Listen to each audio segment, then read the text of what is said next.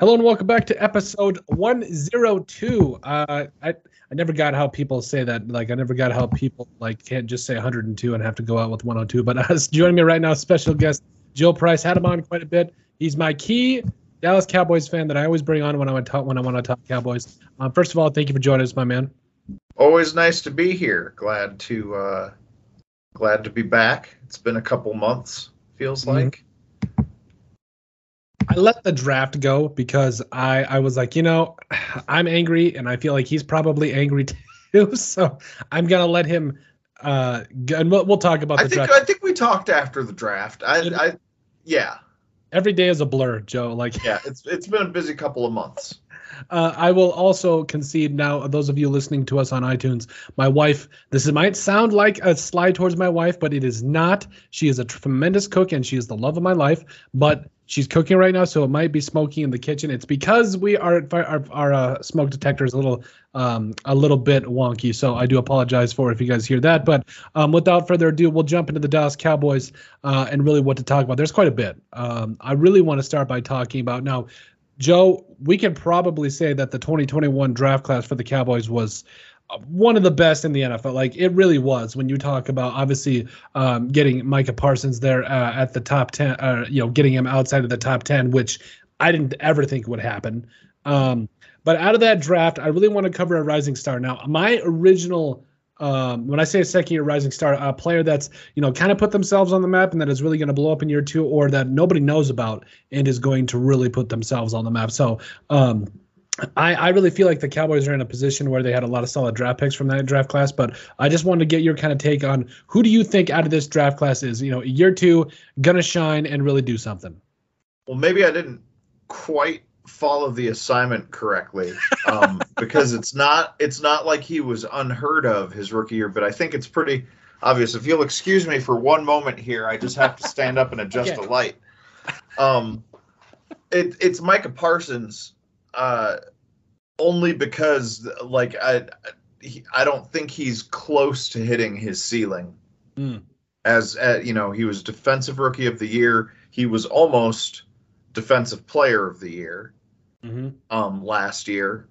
But I think most outside observers, and myself included, have said that they didn't use him as much as they could have. They tried a lot of different looks with him last season when they could have just done what TJ Watt, the eventual defensive player of the year, did, and just be sent after the quarterback on pert near every play.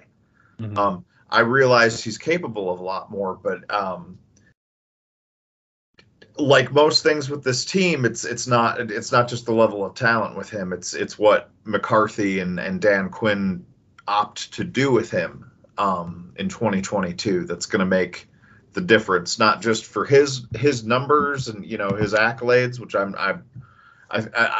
I think he's at least a candidate for defensive player of the year going into the next season. Obviously, there's a lot of football to be played, but how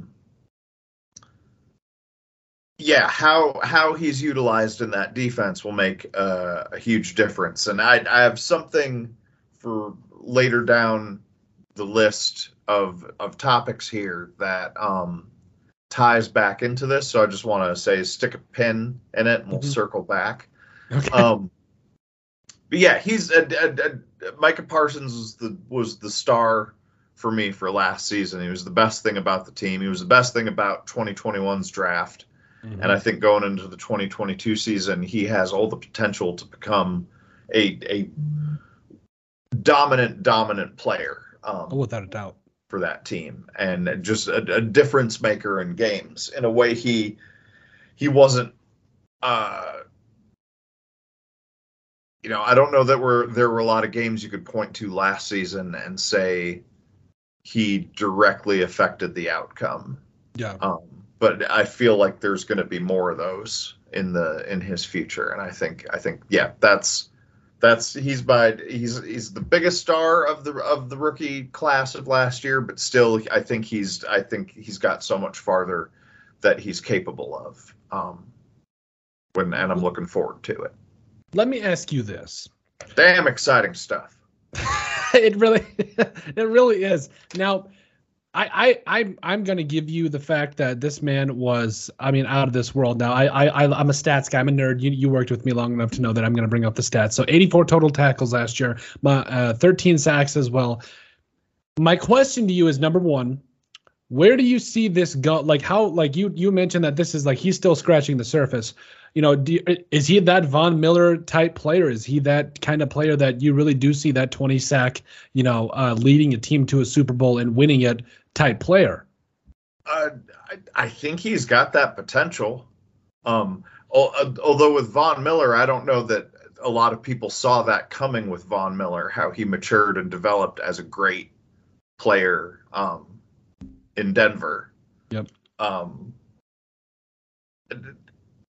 I think we even asked this last time. Where did Von Miller play college ball? Was it in the SEC? I swear it was like Texas A&M. Wasn't it like Texas? Hold on. I'm going to look this up right now. I think it might be A&M. Yeah, A&M. Yep, it was A&M. Yeah. Okay. So, I mean, he was always a good player. I don't think people knew as early in Von Miller's career that he would be as great a player as he turned out to be. I don't think the expectation level was as high for him as it is for Micah Parsons, but just in terms of his physicality and his intelligence and just his like stick-to-itiveness, for lack of a better term, like he's just got a good attitude and eventually he's going to become a leader in that locker room. And he's just kind of in the process. Yes, to answer your question in a long-winded way, I really do think he's capable of becoming something along the lines of Von Miller or in different position slightly, but even a Ray Lewis type of figure in terms of defensive dominance and how that can affect a team and affect games and lead to championships. So I'm all in. Obviously I was all in early last season. I not to like be I was there first. I got the t-shirt to prove it. But I was drinking the Micah Parsons Kool-Aid all the way. Oh, you were last year's draft. I mean, we have the video evidence to prove it. So. Oh yeah, and plus I would personally vouch for that. Yeah, barring something catastrophic, I think the sky's really the limit for him and what he can do for the Dallas Cowboys. And again, the only variable as far as I'm concerned is if, Mike McCarthy manages to screw it up, if they're able to win and if Parsons is able to succeed in spite of him. Because I do trust Dan Quinn's play calling, but I know I do too. Dan Quinn puts dudes in positions to succeed. Look at Deion Jones. Look at that Super Bowl defense from back in like, what was it, I want to say it was like 2019, 2020. I can't remember when, the 28-3. 2016. Yeah, 2016. Thank you. He puts them in positions to be successful. So, like, it's not a shock that you get solid players in and you get the best of them. Now, there's another portion of, first of all, I do agree with you. I do think he does have the potential. He's got that charisma. I think he's got that way about him, that feeling you get when you hear a player that's being interviewed or just how they are. You just get that feeling from a guy like Micah Parsons. I want to bring this up because you just touched on it being like that. You said, and I quote, I can bring it back up if we need to, but you said he's the most exciting player or the most impactful player from the 2021 NFL draft class. I might have a slight disagreement with there, respectfully, because Jamar for the Cowboys anyway. I don't know. Okay. Yeah, Okay. I'm sorry. Okay, I might have misunderstood that. Okay, so for the Cowboys, yes, but I was gonna say Jamar Chase, like. I know this man was going to be special. Like, everybody kind of knew it wasn't really that hard. It was like the open notes test in 8th grade. Like, it wasn't going to be that hard of a test, but like you knew that you're going to do okay. So like he is the open notes test of the NFL because of like what he did in college. I felt like everybody knew he was going to be the real deal. And this is kind of off cuff, but like we can look at from both angles because I don't feel like the Cowboys get it as far without, a guy like Micah Parsons as they do, especially because the impact he had. But the question is, for out of those two players, who do you think had the bigger impact for their teams? Because again, Micah Parsons, 13 sacks, he led their defense really. Like, he was the missing piece. Like, he was the reason that defense really took a step forward from a year before. And then you look at Jamar Chase, who had, what was that? Like, I want to say it was, I don't remember it off the top of my head, but was a guy that really was the reason that offense took the ultimate step, had 81 catches last year. I mean, you got to give it to Chase just because he took his team to a Super Bowl.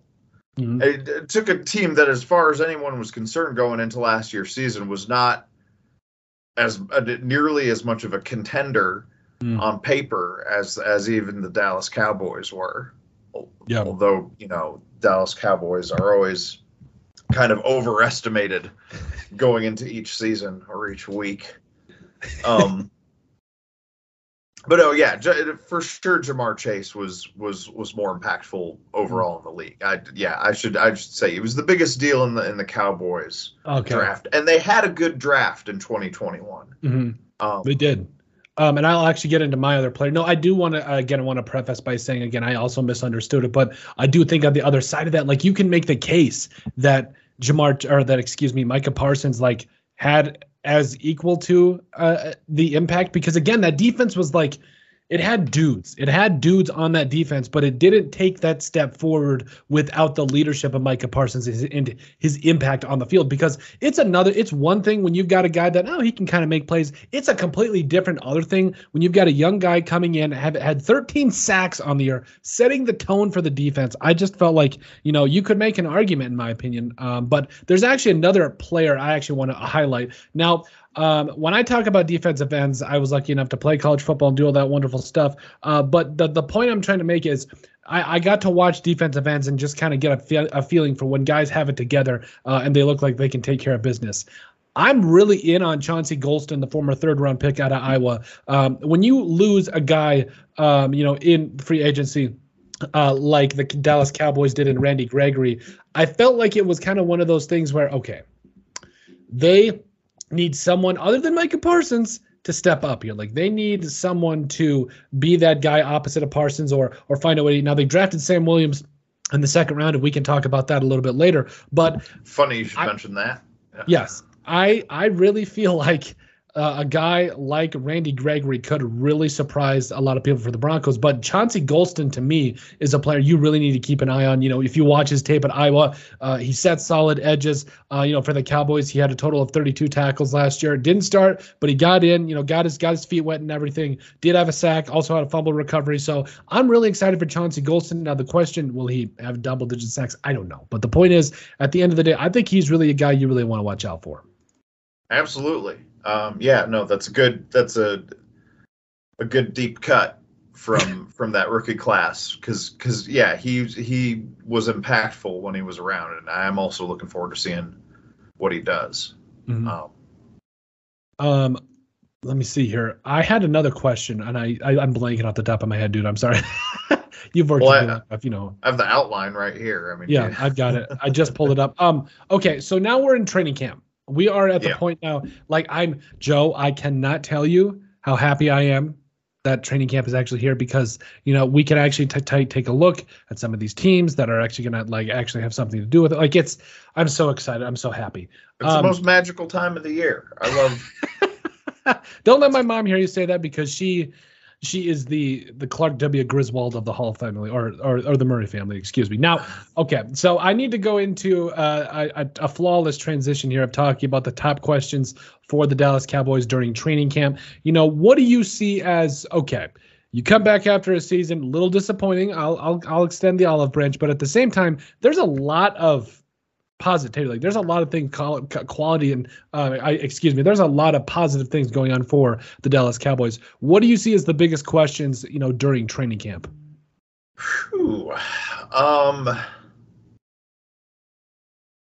Because not a lot of things that people expected to be addressed were addressed, through free agency. It's going to be a lot of finding out about these draft picks. Wideouts are the biggest thing. Who Dak's going to throw to? Mm-hmm. With Amari Cooper gone, to Cleveland Town. Will CeeDee Lamb like step up and fill the vacuum that Cooper left?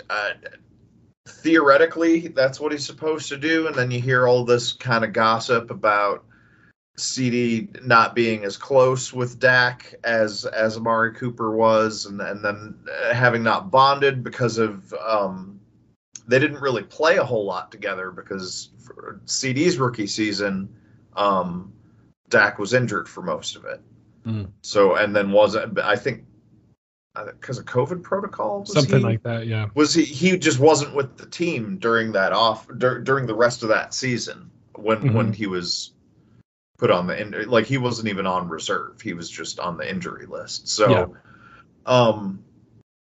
so I'm curious how things develop between Dak and Amari, especially with Gallup's not going to be in training camp.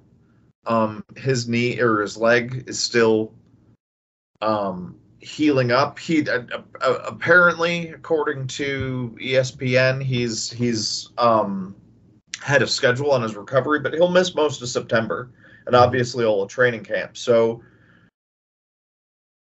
that affords Dak the opportunity to really target CD and really get comfortable with him. But he'll also have Dalton Schultz. This isn't my most exciting rookie, but Jake Ferguson from Wisconsin, the tight end, he's probably going to see a lot of looks in training camp.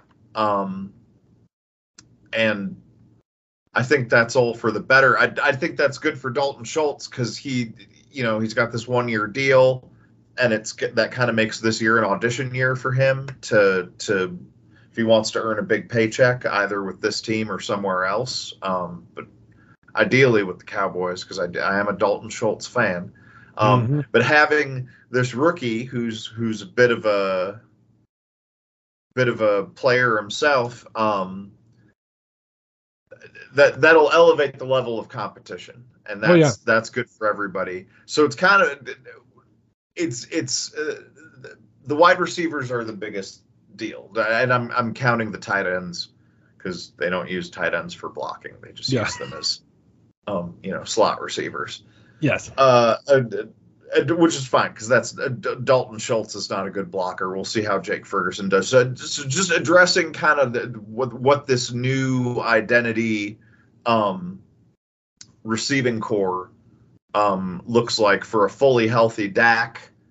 And that's the thing I'm paying the most attention to so far. Like the biggest thing out of camp is just Jerry sitting there in press conferences with Mike next to him, just saying, all my decisions are good decisions. And we never make any mistakes and everything's fine. There's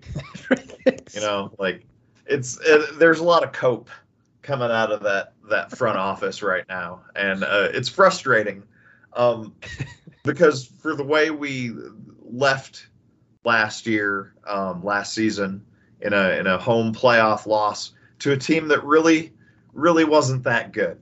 I think by every objective standard, it's not just bitterness, me saying this at this point. I mean, they've dismantled they've cut that quarterback loose that took them to the NFC Championship 2-3 years in a row now. Yep. So,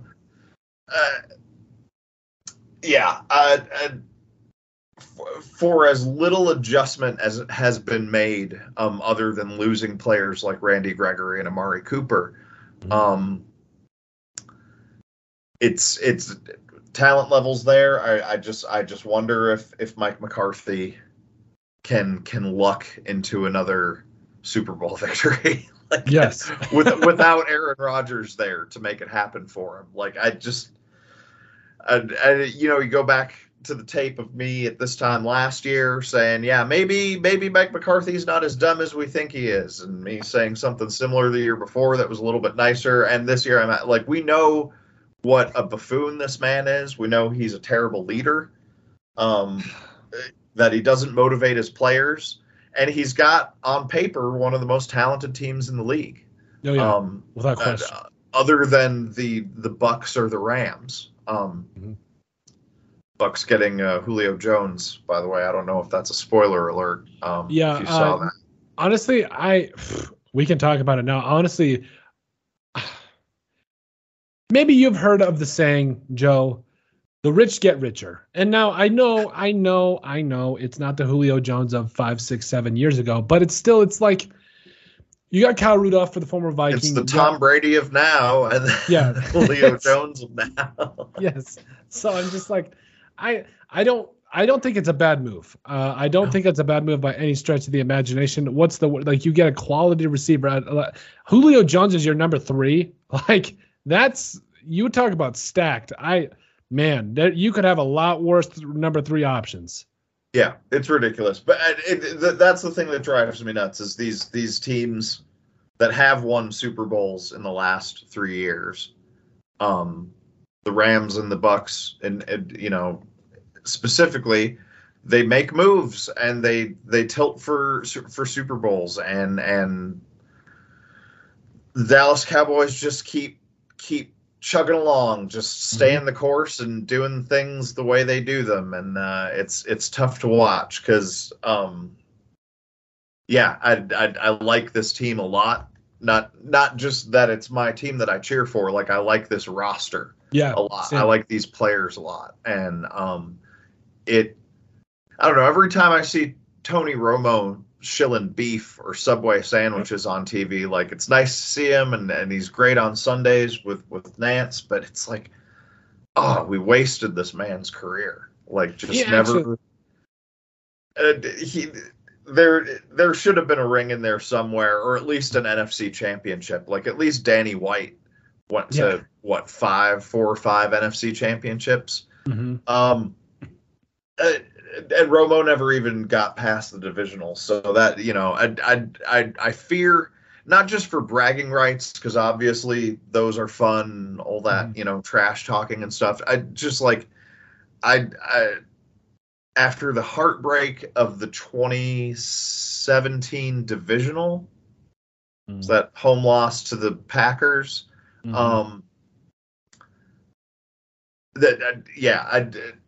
I've wanted this version of the Cowboys to get there more than what I felt in a long time, other than the promo team of years back. But it's hard to believe that it could happen, even this early in the season. I'm kind of just like, we're probably going to go,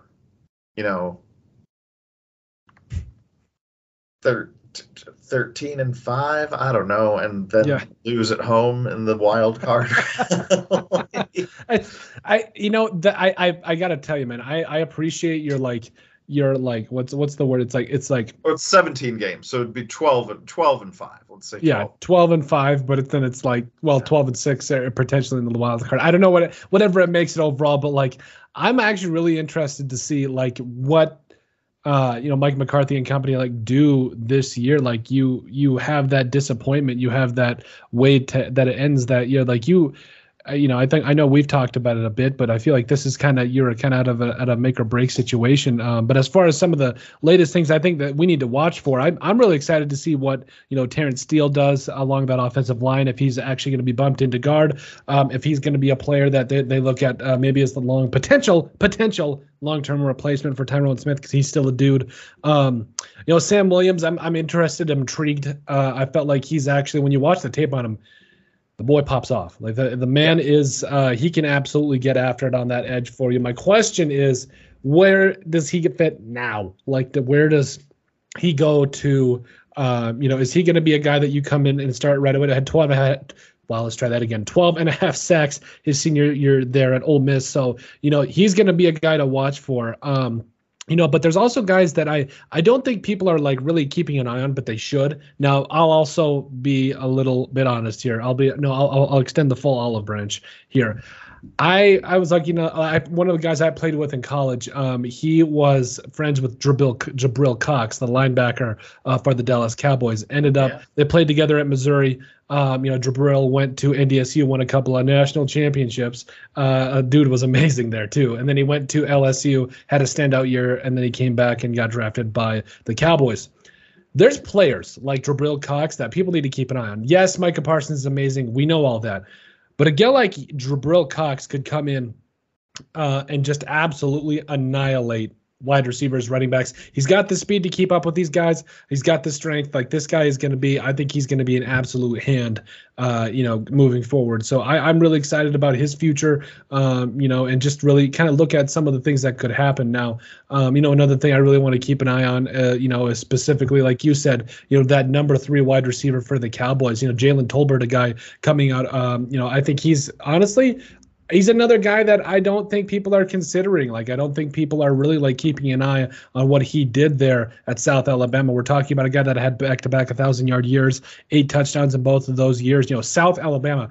Joe, I got a D in geography in high school, so I don't know where Alabama is on a map, but I sure know that South Alabama is no Alabama. So the fact that he did that, had that kind of production, there, I think he could do some things with the Cowboys with Dak Prescott. And it's not like he's going to be asked to do everything right away. Like, you've already got CeeDee Lamb and Michael Gallup there, so got Dalton Schultz, Tony Pollard. The list goes on and on of all the weapons you guys have. But Jalen Tolbert, I'm excited for. I think he's going to be not only a guy you have to keep an eye on, but I think he's going to be somebody that teams will have to plan for early on than a lot of people think. But, and like I said, along the offensive line, there was a lot of injuries last year. I'm interested to see, who's going to step up there if there is another guy that goes down, because it's not like this offensive line is not talented by any means. It's got a lot of guys that I think probably could start for every NFL team. But I'm really interested to see how the rest of this offensive line kind of comes together. Yeah, it's not what it was 4 or 5 years ago when it was the really the class of the league, but it's still among the better O-lines, and it's amazing what just improving your O-line a little bit can do for a team. Again, the Bengals come to mind. Exactly. So yeah, there's exciting things there. My standout rookie, we mentioned him earlier, Sam Williams, and what he does, what he could do potentially filling in Randy Gregory's absence. I think I said this after the draft. If he's even present half the time, that's an improvement over Randy Gregory. Because as good as he was in a game that he was present for, he was not present for a lot of games during his time with the Cowboys. He missed a lot more games than he played. So I think that's correct. I'm pretty. Yeah, someone wants to fact check me on that. I'm not sure off the top of my. I'll be the fact checker here, but it's crazy because this entire defensive line for the Cowboys is going to be like I'm interested to see, like, short of Micah Parsons, what's going to happen. But Randy Gregory had 6 sacks last year. What's going on? Why is it? There we go. Okay, so yeah. Played in 12 games, started 11, did have an interception, had 6 sacks. So, I mean, for as little time as he played last season, I'm talking about all through his career. He played. He missed more games than he played through his career. Oh yeah, this guy's played. You talk about being drafted, as high as he was in the second round by the Cowboys by the Cowboys back in the day, and then just like, what was it? Rookie year, barely played. Played in 12 games. Played in 2 games the year after that. Missed all of 2017. Then came back in 2019. And then came back in 2020. So it's like you've got 4 or 5 years, but this guy, he's still got so much left in the tank. I don't know. Yeah, no, I'm sure he does. It's just like, I think I said this in our previous talk here, that for that team to continue to enable him for as long as they did, and for him to walk out on them in the manner that he did, I don't know what it says about him. I don't know what it said. I think it speaks worse to the Cowboys organization than it does to Randy Gregory. He's just doing what he's, the best he can. His absence will be felt on that defense, but that's why I think Sam Williams is has so much potential to play a similar role and to complement Micah Parsons, and just, I hope it doesn't turn into they have Micah Parsons do everything but rush the quarterback because they have Sam Williams in there to do it. I have a ringing endorsement here this is from Coach McCarthy. This is a quote. I got this, I believe, from ESPN. He said, "Think we'd all agree that Sam Williams looks like a guy that was born to play professional football." The insight this man has, just the depths of knowledge and truly a leader of men. And I'm so glad he's the coach of my team, America's team. It's just like, it's like Mike McCarthy is like a Frank Caliendo impersonation of Mike McCarthy. Like, he's not even like a real human being. He's like a Mad TV sketch. It's so embarrassing. My question is like, is his success predicated on him riding on the curtails of greatness due to Aaron Rodgers and the fact that they had all three wide receivers that had like 1,500 yards and 13 touchdowns, or is it predicated on the fact that he put them in that position to be successful? I don't know. I don't know. He only did it that one time, and it sure felt like Aaron Rodgers was willing that team to that Super Bowl victory. Oh yeah, in that season, and it was just meant to be. It was just So that's some things we talked about in terms of top questions for the Cowboys during training camp. Is there anything else you're keeping an eye on that it's kind of got your ears perked up? Well, there's still talk of Debo going to Dallas, but I think that's less and less likely as the day grows nearer. Yes. Yeah. Earlier today, the 49ers announced that they're completely cutting ties with Jimmy Garoppolo. Mm-hmm. And they're just rolling with Trey Lance, which I am all for. The 49ers making that announcement. I don't think that this is just, the fact that they're rolling. This is a new era in San Francisco. Like, this is the fact of like, they've got a guy now in Trey Lance that I think everybody could agree, just from the small sample size, but like I'm going to be a fat guy here for a second, but like when you go to an ice cream shop and they give you a small taste, those little spoons, first of all, make the spoons bigger so I can have more of your ice cream for some of those samples. But the small sample size that we got of Trey Lance, I liked. I felt Trey Lance could be something special in this league. Sure. Yeah. I don't doubt it. I don't want to give the 49ers any credit. I understand it. I mean, the man so much. I feel like it's a lateral move at worst for them, and an improvement in all likelihood. But with Garoppolo being let go, I think that might free them up financially to make a deal with Debo so he doesn't leave. Yep. Because I think they know they have something special with him. There's that. There's Julio going to Tampa. And just kind of looking over in the direction of the Philadelphia Eagles and seeing what they're doing in the off season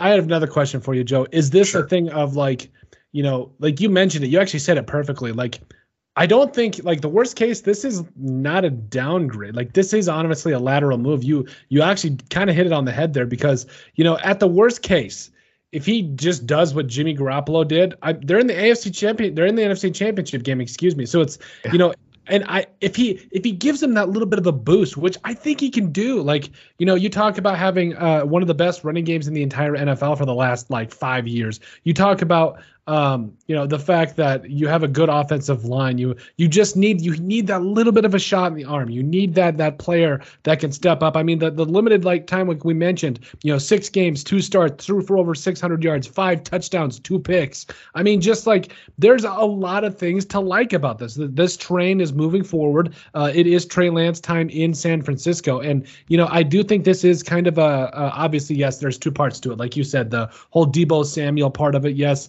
Move on from Garoppolo, maybe trade him away. So see whatever you got to do to get the money in the cap space to get Debo. I understand that. On the flip side of that, I also think it says a lot about this coaching staff in terms of like, hey, We want to win. Like, we want to put the best player on the field. And Trey Lance might be that guy. I'm really excited for Trey Lance, to be honest with you. So, but at the end of the day, I do think it does come down to is he an upgrade? Is he a guy that, like you said, is a lateral move? I think he's an upgrade just from at the least. He's a lateral move. At the very least. Let me parse my language like a lawyer. But if he just does the bare worst case scenario, it's a lateral move. But I think the likelihood of him being an improvement is much greater. Oh yeah, I think he's got superstar power. I think it's possible. Like, that's another thing is, like, you listen to all these NFL teams, these draft analysts, like, he's going to be an all-pro. How do you know? How can you possibly know? Right. It's just like, there's no way. Like, this, your guess is as good as mine with everybody. Now, there are more first-round picks that tend to work out more often. Yes, I'll admit that, or at least have longer careers, more successful careers and all that jazz, whatever milquetoast comment you want to mention there. But at the same time, it's like, we really don't know, because we've seen 7th round guys that have become Hall of Famers. Now, it's less likely, but your guess is as good as mine in a lot of this. Kurt Warner, like, there's just so many guys that weren't drafted that overlooked. So I don't know, but just from what I've seen, to get back on track here off my soapbox, I'm excited for Jimmy Garoppolo and the 49ers moving forward. So, So we'll go to our third here. You're excited for Garoppolo to start in Chicago this season, their last season in Chicago. I would actually love that. I would love that, because do you know how frustrating it was, Joe, watching this man hand the ball off against the Vikings in the playoffs a couple years ago and just win the game? Like, he didn't do anything. He didn't do a thing in that game to beat the Vikings. Like, he's a great system quarterback. He's one of the greatest system quarterbacks of all time. Like, it's just frustrating. Like, I'm just sitting there. I'm like, I don't understand. Like, Joe, I'm not disrespecting this man. This guy, Jimmy Garoppolo, he's a professional athlete. Obviously he's done a lot, these last couple of years, 27 touchdowns and against 13 interceptions in 2019, the year that they went to the Super Bowl, I believe. So, like, There's some things that you like from this, but overall, if you're going to sit here and tell me that this man had any impact in terms of actually helping out the 49ers win some of these games. I mean, against the Vikings, he was 11 of 19 for 131 yards, 1 touchdown and 1 pick. That's Christian Ponder playing for the San Francisco 49ers. That is Christian Ponder. I'm sorry, but it's the reality of the situation. Yes, he brought him to the Super Bowl, blah, blah, blah, blah, blah. But at the same time, I'm sorry. I'll get off that thing. No, that was part of the frustration of having him house my team in the playoffs last year. Is he wasn't that good. They weren't that good. You can put up numbers when your O-line holds on every play and the refs don't call it.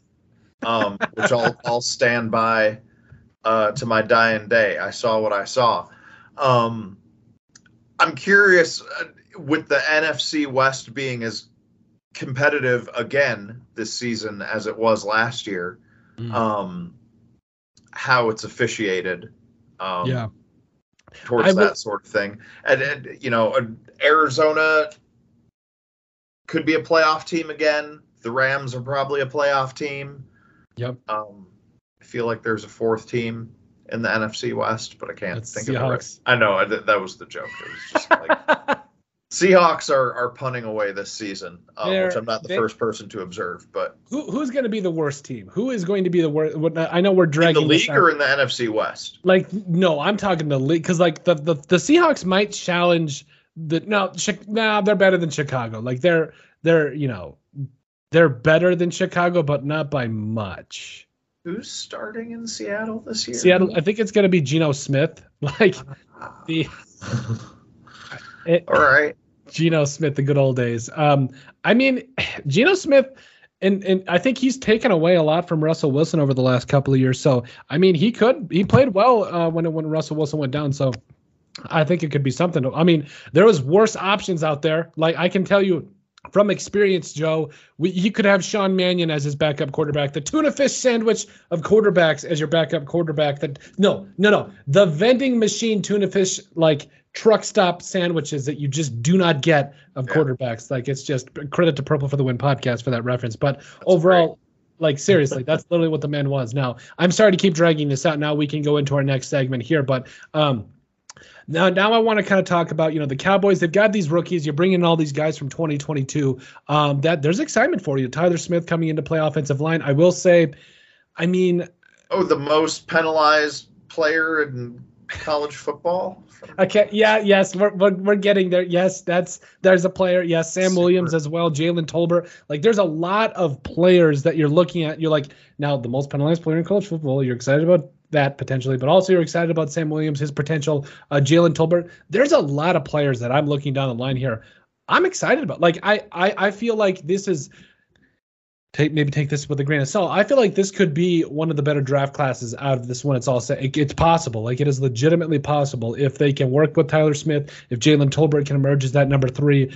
Sam Williams, got into a little bit of trouble, obviously, if he can, obviously they get that situation figured out. I think it could be, this could be a very solid draft class. Yeah. It has the potential to be even better than last year. And like we said, last year was a good year. So that feels positive. It doesn't necessarily feel like the moves a team makes before they win a Super Bowl in our modern era, just based on what we've seen from we've gone into the last 2 seasons, and I said the NFL is not the NBA. You can't just put together an all-star team and win a Super Bowl, and I've been proven wrong 2 years in a row, and I'm man enough to admit it, and that is the current state of the NFL. Unless some other team, unless the Patriots tilt for a championship, making even smaller moves in the off season than the Cowboys did. But I have every reason to believe that that one of these kind of super teams like the Rams or the Bucs are going to be in. Certainly the NFC Championship. I don't know if there's an AFC equivalent, really. The early favorite would be Buffalo. Yeah, Buffalo's going to be tough this year. I mean, Kansas City's always tough. The AFC West is going to be that's going to be a tough division. Yeah, but honestly. I feel like Kansas City without Tyreek Hill is kind of a different creature.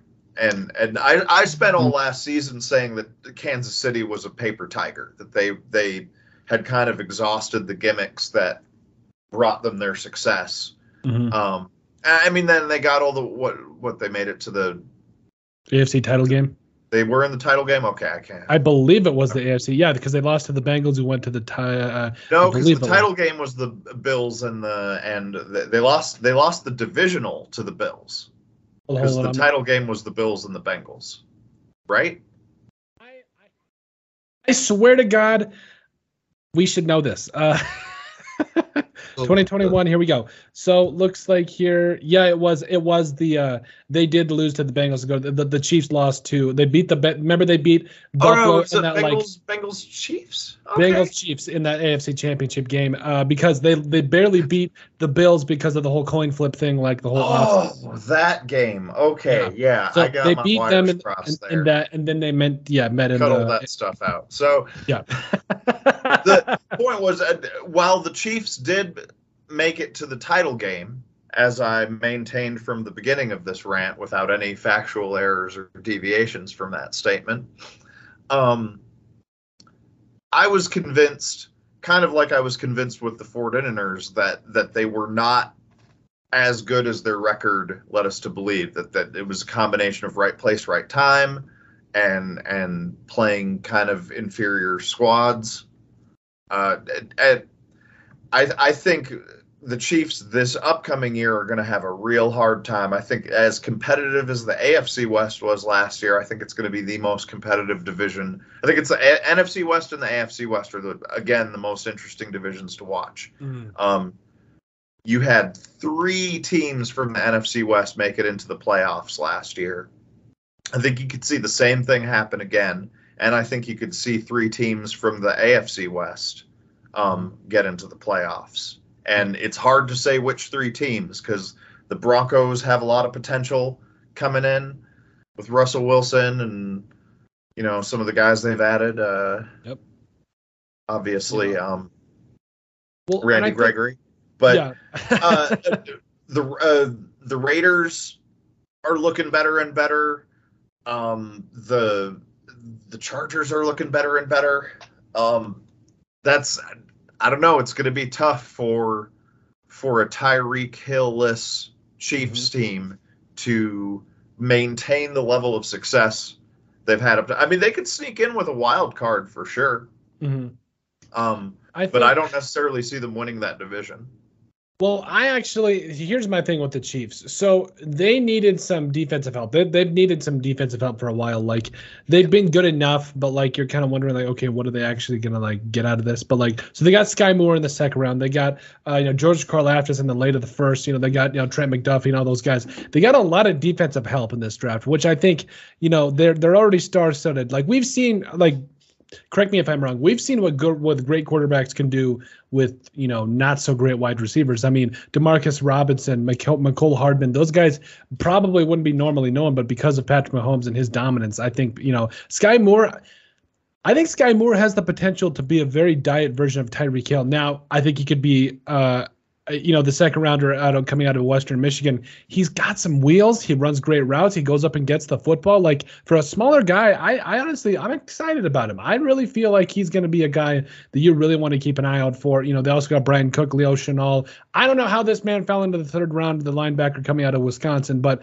I'm really excited for their first 5 picks, because Trent McDuffie, George Karlaftis on that defensive line, Sky Moore, like Brian Cook, like there is so many, like, yes, they don't have Tyreek Hill, but I'm also not ready to just say, oh, no Tyreek Hill, that means the Chiefs aren't in that position. I feel like, and it is the NFL. It's the year to year, what could happen, all the question. But I've got a lot of faith in Sky Moore, and I'm excited to see what he could do with Patrick Mahomes. Because correct me if I'm wrong, Joe, but I feel like that really does have a bigger impact than people think, like playing with a good quarterback coming out of college. Oh yeah. Yeah, for sure. I'm not saying they're going to fall to the bottom of the heap. I guess, to use a boxing metaphor, I feel like after the last Super Bowl they lost, they spent the whole next season, it's like they got hit in the face at the end of one fight, and they spent the whole next season kind of reeling from it. I don't know. This is a terrible boxing metaphor, but stay with me. I just watching as much as the Chiefs as I watched last year. I just constantly had the impression that other teams were figuring out their tricks the way Tampa had figured out their tricks in the Super Bowl, and we're following that kind of, if it bleeds, we can kill it kind of mentality of going after the Chiefs and really attacking their weaknesses. And some teams really made hay with it. They said, as good as they are, they got to the AFC Championship where they were beaten by the Bengals. So, no, I don't think that losing Tyreek Hill makes them a much worse team. And maybe Sky Masterson. Wait, what was this? Sky Williams? Oh, your audio Sky cut Moore. out. Sky Moore. Yeah. Sky Master. That was good. That got me. Guys and dolls. Maybe again, it's one of those. Well, he at best he could be a lateral move. I don't know. Tyreek Hill's a special player, but this guy's also little and fast. I mean, maybe he can do the same things that Tyreek Hill did. I'm looking forward to seeing it, but I just that the rest of that AFC West is so competitive and have to play those other teams twice. I don't know. It's I think this is going to be a harder. I think last season was really hard for the Chiefs. I think this season's going to be even harder. But they seem to be resilient, and obviously Patrick Mahomes is one of the best players in the league. And yet, like you said, it elevates. He elevates the rest of the team, especially with the rookies. So, yeah, we'll see going in.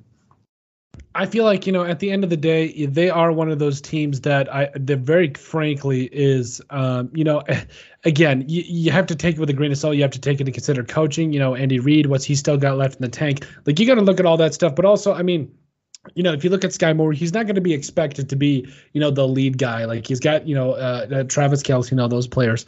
Yeah. You also got Marquez Valdez Scantling as well. So, I mean, like there's other weapons here. I'm interested to see how it all goes, but I do think that is definitely something, to take a look at. And we probably deviated really far from this, but so out of the 2022 Cowboys, who is a rookie that you're most excited for? Sam Williams. We've answered Sam Williams. this. Oh, we did. Yeah. Let's focus up. We're on 4 now. Wait, who did I? Okay, you're saying. Oh, that's right. I have to answer the question. Yeah, Jalen Tolbert for me. Sam Williams for you. I'm sorry. I need to get with the program here. But also like Tyler Smith. I don't know. Like Sam Williams, Jalen Tolbert. I'm cautiously optimistic about Smith. About Smith. Yeah. It's most penalized team. Or most penalized player, or whatever. Like, okay, but if you can go to the NFL and have and get a good coach, that could change a lot of things. To be honest with you, so yeah. I'm still bitter because I wanted Tyler Linderbaum. I don't know how the Ravens do it every single year. It's the most frustrating thing. I think he was still available when the Cowboys made that pick too. Like that's the thing that drives me nuts about them. It's not dissimilar to 2016 when I sat in my mama's TV room yelling at the TV while they were playing dominoes in the other room. Why did they take Zeke Elliott instead of? I don't even remember who I wanted. I don't know who it was back then. That was a long time ago. I feel like Jalen Smith. Okay, and it doesn't matter. But talk about point remains the same. Point remains the same. Yeah, you were excited. Yeah, so you're cautiously optimistic about Tyler Smith. Cautiously optimistic. I feel like that should just be the name of your book. If I do a Cowboys blog, it's all cautious optimism. That's really. So the last question we have here, this is because let's be real, the Eagles did a lot of you draft Jordan Davis, you trade for AJ Brown. There's a lot going on with the Eagles right now. Let's call a spade a spade. The question though to me is really like, Jalen Hurts, there's still a little bit of a kind of a reservation, at least, if you will, as to, is he going to be able to, kind of take them to that point of, hey, he's actually that guy, can he lead them to that next level? That's the question for me. But also, again, you've got 2 number ones in AJ Brown and Devonta Smith, Dallas Goedert, at tight end. I just disgraced the state of South Dakota by getting that man's name wrong. But also, you got your offensive line. So there's some things going forward here that I'm really excited about. But, my question to you, my wonderful Cowboys fan, is: are the Cowboys in trouble with what the Eagles have done this offseason? Yes, and I'd say no more than any other year, because the last few years the NFC East has been a lock for the Cowboys with an asterisk after that, and it's that asterisk is always the Philadelphia Eagles. Even when that division, and it often has been in recent history, is just a dumpster fire, those are the 2 teams that are punching it out on top of the ashes of the other 2. So I'll give the devil its due. They are definitely a team to be taken seriously as far as division standings and playoff spots are concerned. Thankfully, there's 2 things going for the Cowboys which are kind of odd because they don't necessarily relate to personnel, but how my whole system of breaking down football is often oriented around vibes. Yes. But looking at the Cowboys schedule, this is the first time in a while that they're not finishing the season playing the Eagles in Philadelphia. The league almost always screws the Cowboys with a week 17 or week 18 last couple weeks of the season game in Philadelphia against the Eagles, and it's almost always, unless both teams are garbage, or actually even sometimes when both teams are garbage, it's almost always for playoff contention. It becomes like an extra wild card game. And in recent history, the Eagles have soundly beaten the Cowboys in that kind of mini tournament. This year, the game in Philly is in October. It's October 16th. It's a Sunday night game, which is great as far as I'm concerned. And then they play them again week 16 in Dallas in the afternoon, so the sun will be shining right down onto the field because Jerry's an idiot. It's really, I've been there now, and it was for a late afternoon game, and when that winter sun is coming down and shining in that north end zone, and you're standing there with the rest of the standing room only ticket holders, it's like being under a giant magnifying glass, and you're an ant in a Walmart Dak Prescott shirt. But I digress. So the fact that the last game of the season isn't against Philadelphia and it's not in Philly, that we don't have to face them in, because I mean, they're as much as I rag on their fans, they make it a tough atmosphere to play in, and the weather doesn't do any favors generally. So having to face them in October rather than December at that location, I think that's advantageous to the Cowboys. Cowboys have their last game of the season. It's an away game, and it's against the Washington football team, which has a name now apparently, the Commanders. The Commanders, yep. I'm still probably going to call them the football team because it's funnier, but commies works too. Now it's interesting to me because I think Washington has the potential to be the biggest upsetter in the NFC East. To whatever the Cowboys and Eagles' designs on winning the division and going to the playoffs are. Because I think just based on their coach right now and just kind of the things that are happening in that team, I think they could win a few key games, especially in the division. And their games against Dallas and Philly, I think, are going to have as much of an impact on the Dallas-Philly contest as the actual games between Dallas and Philly, if that makes sense. Okay. So I really, as far as the Cowboys are concerned, I see two threats in the division, and that's the football team and the Eagles. I think the Eagles have a better chance of, if not winning the division, getting in as a wild card, potentially, as they often do. Yep. So might just, or they could win the division and the Cowboys could get in as a wild card, and we could see that winter game in Philadelphia, which would be painful. Yes. So on all sorts of levels. So I'm taking them seriously as an opponent, but I'm also taking Washington a little seriously. Not too seriously, because they're still a trash organization. And who do they have as quarterback? So the starting quarterback is going to be Carson Wentz. Carson Wentz. All right. No, never mind. I'm not worried about Washington. I forgot about that. But he probably won't. He'll probably shoot himself in the foot while turkey hunting or something and not play the season. So as long as Carson Wentz is not quarterbacking in Washington, I think they're a force to be reckoned with in the NFC East. That got me for some reason. I'm sorry. Jeez. It's okay. I'm sorry. I gotta calm down. I always like to drag that dude. I just can't. I can't resist. I'm sorry. That's going on the bloopers.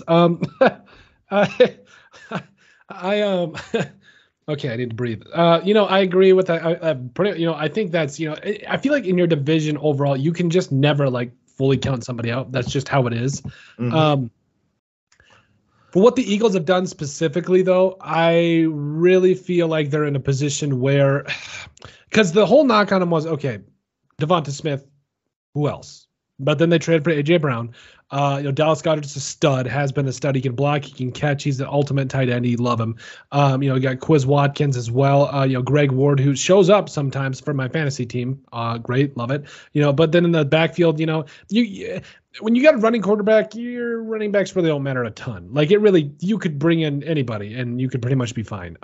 So the fact that you got, Miles Sanders, Kenneth Gainwell, Boston Scott, all those guys, you got 3 strong running backs. I mean, it's just a plus if you ask me. Then you got that offensive line that I'm actually really encouraged by still. That defense, I just really feel like the Eagles are in a position where, they've got all the necessary pieces. The question to me is Jalen Hurts.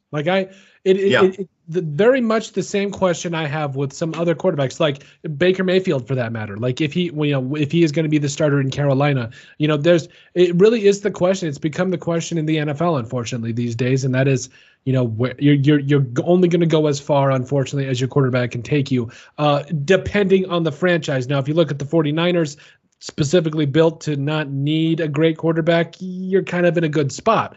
But at the same time, if you are not built that way, then it just makes that all the more important to make sure you have that guy as your signal caller. Now, another name to watch, Gardner Minshew, to me, if Jalen Hurts falters in any way, Gardner Minshew, to me, is a player that, like, this is going to be a little bit of a slap in the face to Vikings fans, not the vase. I don't know what vase, whatever you want to say it is.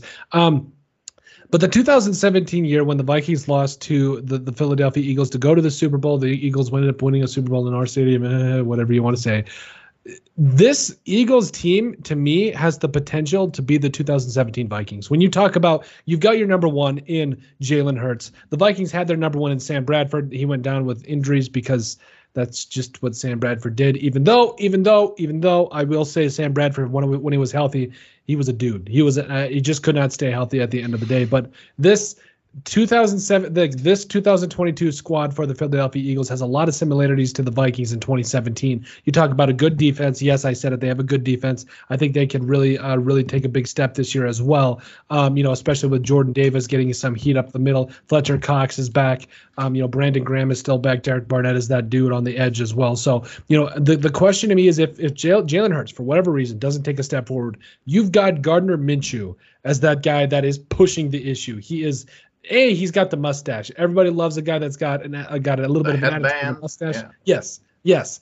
And then he's also a guy that played, and when given his opportunities, he played well. Like he can't, that's all you can ask from a guy as your backup quarterback. So, Gardner Minshew, I think, is going to be something to watch for the Eagles if you are out there, because I do think he is a guy that, worst case scenario, if he rides the bench, fine, but he is at the very least trade bait at this point if they are confident in Jalen Hurts. So, sorry, just to touch on your point, I'm in agreement. I don't even think there's a question mark with Jalen Hurts. I just think I don't think it's a matter of if. I think it's a matter of when. I don't think he's the dude. I know it's my University of Texas prejudice, but I don't trust any of these Oklahoma quarterbacks in the NFL. Jalen Hurts, Kyler Murray, Baker Mayfield. I think they're all frauds.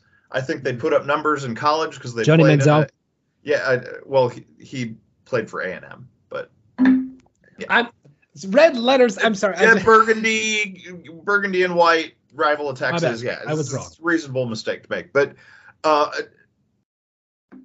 Manziel played in the SEC. So but these Big 12 quarterbacks in particular, because they all seem to come out of Oklahoma when they to get starting jobs in the league. They put up numbers in a division in college where there's no defense, and most of them are runners, which only goes so far in the NFL. And I know I've talked about this at other times, but they're gimmicky little guys that are super effective college quarterbacks under some circumstances. Although the minute they face SEC defenses. When they played in college, they seemed to crumble on a pretty big stage, all three of those dudes. And I think their careers in the league are kind of inflated by their reputations from college, and with all my talk of Philly being a threat, I'm not even considering. I would be really surprised if Jalen Hurts is still starting at the end of the season. Okay. For whatever reason. Yeah. Not that Gardner Minshew's necessarily the dude. It'd be pretty cool if he was. But I want success for Gardner Minshew. I just don't want it with that team. So, because I just wish bad things to happen to them and their fans. I understand. I mean, it's that. I understand. I totally understand. I do. I've got their schedule sitting here in front of me. It's the Go Birds 2022 schedule. Just green is so ugly.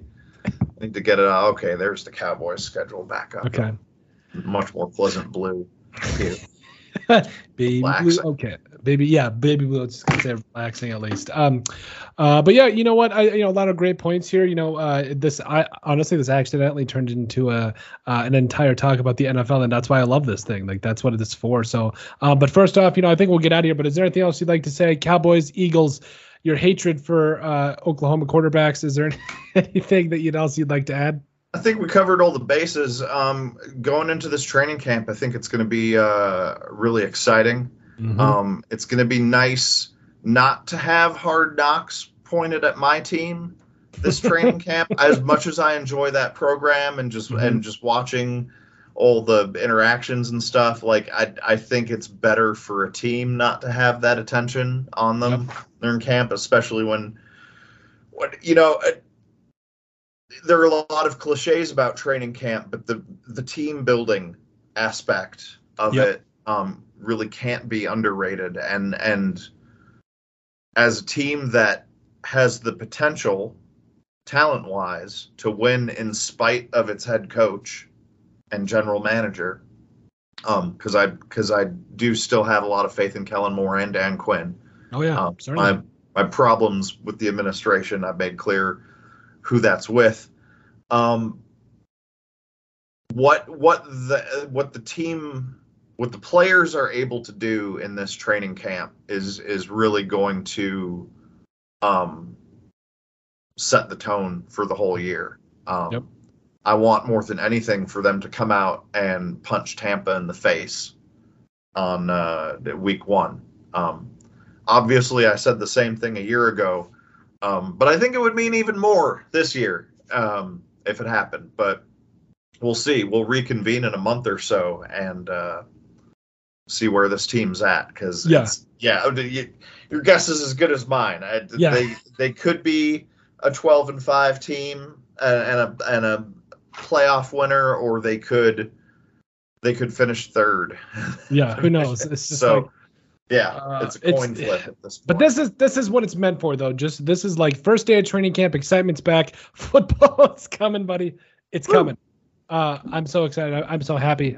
So I'm gonna be looking forward to a lot of the things going on. But thank you so much for going. Yeah, we'll for coming on. We will definitely have you back. After the preseason, after we've all had a chance to come down from our disappointment, our rage, or our happiness from what was the NFL preseason. But thank you for coming on, man. Nobody I would rather talk sports with. Hey, thank you. It's always a pleasure to be here. Yes, sir. We're always love to have you, and we'll go ahead and make sure you guys give we'll make sure that we get Joe all tagged and everything here, and he joins us next time when we talk about training camp and everything. But thank you all for listening, and we will see you guys next week on the Sports Brief podcast. And as always, from this channel, peace out.